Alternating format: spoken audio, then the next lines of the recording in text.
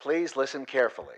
Hello, universe. Welcome to the Optimist Daily Update. I'm Summers McKay. And I'm Christy Jansen, and we are part of the team behind the Optimist Daily, making solutions the news.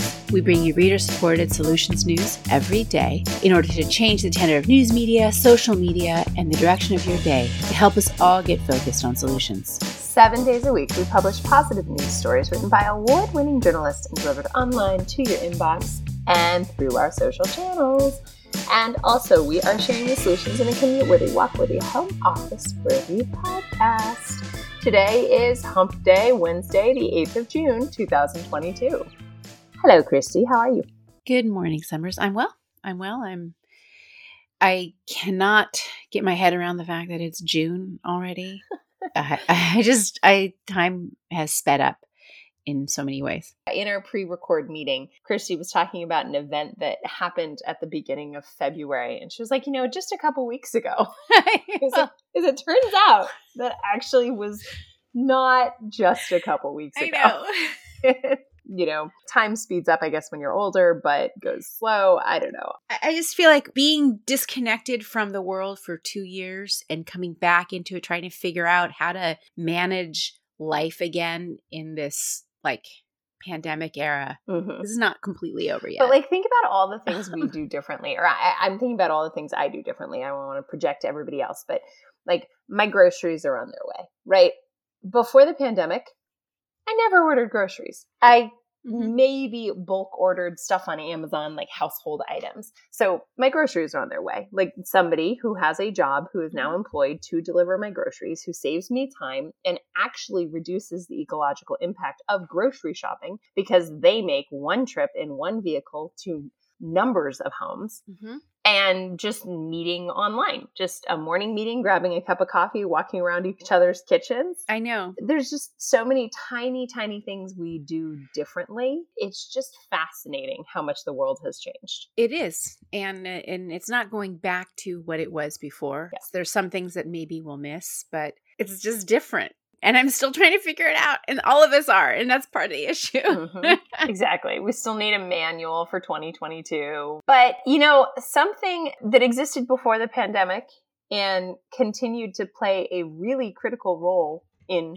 food service during the pandemic because restaurants were closed and people could actually get food elsewhere are food trucks. And I remember about 25 years ago, my colleague, I guess it was about 22 years ago, my colleague and I that shared an office at this entertainment management company in LA, we talked about how we wanted to launch a breakfast taco food truck.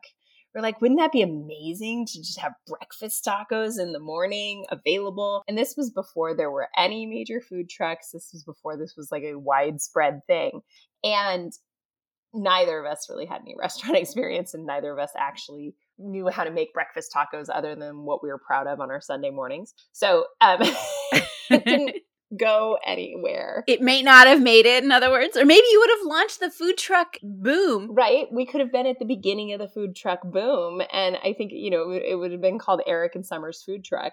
But yeah, so what I like about the story today is that this industry, food trucks, has been around for a long time, and the culinary food truck experience really has blossomed in the last decade. But I love this story because this is talking about where food trucks go in the future. My headline reads, University of Illinois students build solar charging station for food truck and other EVs. Students at the University of Illinois, Chicago have demonstrated once again the ingenuity and motivation of today's youth to meet the challenges of climate change. Jobs of the future, people. The team built a solar-powered charging station so that an on-campus food truck can make emission-free deliveries.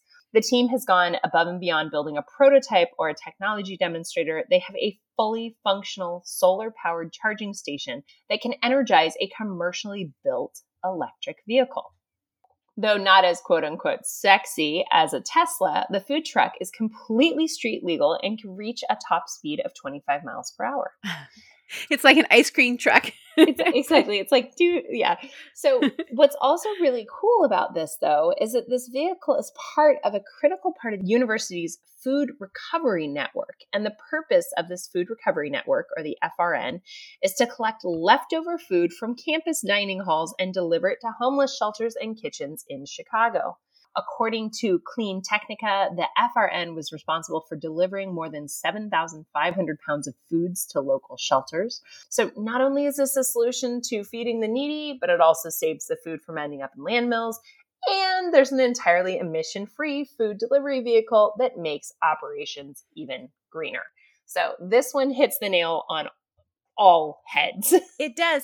The thing I love about the idea of having an electric version of a food truck is one of the worst parts of those food trucks is they run the generator to operate the kitchens.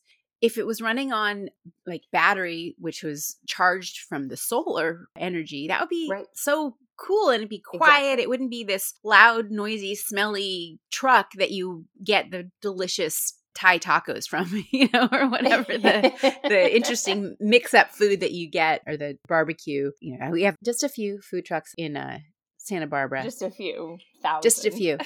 Well, I mean, there's not as many. Like, I love Portland and the whole food truck courts that they have in Portland. Right. You can just go, and LA has a couple areas where it's all about the food truck. We've got that around here too. So, although there's a lot of barbecue trucks here in Texas. Yeah. I know. Here in California, there's a lot of like Mexican burrito trucks that are. But speaking of food trucks from California that are now in Texas, the taco truck that literally used to be outside my house in south of Santa Barbara in Oxnard Shores moved to Texas during the pandemic. Everybody's moving to Texas during the pandemic. I know. They moved to Texas during the pandemic, and I was at a brewery with my husband, and we were looking at the menu, and we were with some friends here, and we were looking at the menu, and we're like, why do they have a California burrito? And we're reading the menu, and we're like, wait a minute, this is... And so my husband asked, and they had renamed the taco truck because it had a California-y name, which doesn't fly around here, but they literally moved, and so we now have our same taco truck right nearby. So that makes you feel good, right?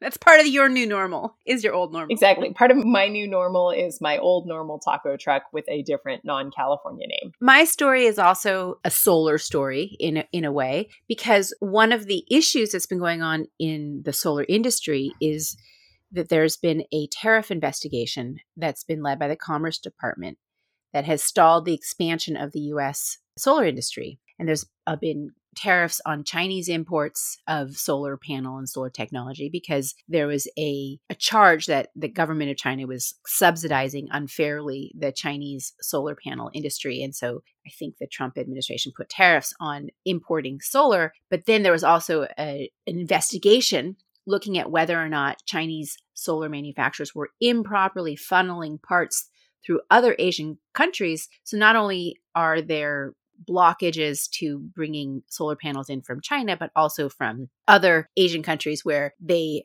have a pretty big solar panel construction industry. And that's been a big part of the growth of solar panel installation here in the United States. That includes Korea, that includes Cambodia, that includes Vietnam, Thailand, Malaysia. But there's been blockages for importing those panels.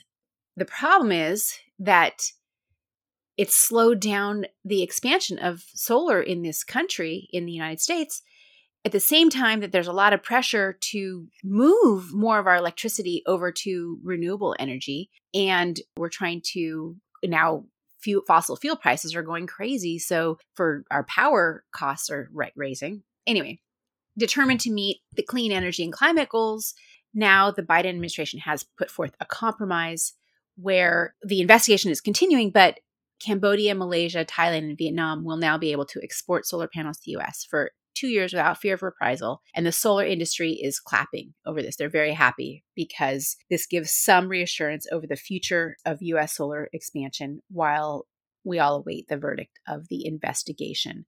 According to Abigail Ross Hopper, the president and chief executive officer of the Solar Energy Industries Association, this is a quote from her, "The president's action is a much-needed reprieve from the industry-crushing probe." And the solar industry is applauding the decision because, as Hopper expressed, There's been concerns that this investigation is wiping out a decade of solar job growth. The solar industry actually is a big job creator, and they've been employing more people even than the fossil fuel industry in some states. It's a place where they're ramping up, but this has sort of weakened that ramp up over the last couple of years. This really speaks to the notion that isolationism is never an effective solution, right? And so while increasingly looking at, wanting American made or increasing production of this tool here in the United States is really valuable, it can't come at the expense of cutting off the pipeline, right? And having just limited production capacity as opposed to participating in a global supply chain. There's just too many risks involved with that solution. Yeah. And I think they're still interested in investing in building more capacity manufacturing in the United States. Here in the US, exactly. But you can do both things at the same time. And what the administration is also doing is to try to accelerate U.S. solar panel manufacturing. Exactly. They're also invoking the Defense Production Act, which is an act we've heard a little bit about. It's from the Korean War. And the point is to boost civil defense and mobilization efforts in times of crisis. We've heard about it in relation to PPE. We've heard about it in relation to the baby formula shortage. But now it's being invoked to promote solar panel manufacturing, as well as other clean energy technology. The microchip shortage for all of electronic manufacturing has, been a huge challenge. Huge challenge, yeah. Although simultaneously a huge challenge, and it has accelerated growth of electric vehicles. So there's a double-edged sword on that one. But this is a very interesting story. I thought it was interesting. And the Defense Production Act is also being used to support other clean energy technology, like building insulation. Re-insulating your house or building improves efficiency. That can lower the power usage. Creating efficient heat pumps for buildings, equipment for fuel cells and hydrogen use, which I'm a big proponent of, and other power grid infrastructure, which is very needed, like transformers. We really need to upgrade that. Anyway, that's the story. That's the article that I was keen on talking about today on Wednesday's pod. A few other articles from the headlines on the Optimist Daily. A rectal cancer trial sees tumor disappearance in all its patients. Teens should be spending the, quotes, Goldilocks amount of time online. There's this happy medium that we can help our teens find, and probably it'd be good for us to learn as well as grown-ups. Exactly. A Roman road in Wales shows a farther reach of the ancient Roman Empire. It actually extended into other parts of England that were unknown before.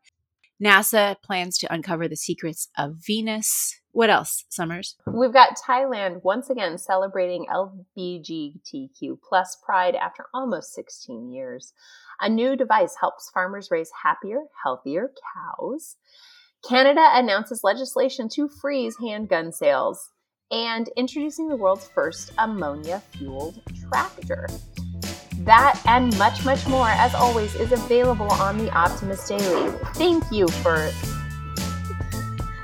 Summers has like a whole party, a pet party happening behind her. The cat and the dog are chasing each other around. Yeah, there's just running animals. But you know what? Something else that's changed in the pandemic, our animals come to our meetings. That's true. Yes. Yep. All right. Well, look, we promise to continue to share positive solution-based stories with ideas on how you can participate in this changing world and ensure it is changed for the good. Christy, you got to take it from here. Okay. And to support us for free and keep us going, share us on socials, forward a story to a friend. Make sure to leave positive reviews for the podcast on Apple, Spotify, wherever you listen to your podcasts. However you do it, be a part of the solution-changing consciousness that addresses our world's biggest challenges with a problem-solving mindset. Let's keep the Optimist Daily free to all who need it, supported by those of us who can. Thanks, everybody. We'll be back tomorrow with more solutions. Bye, guys.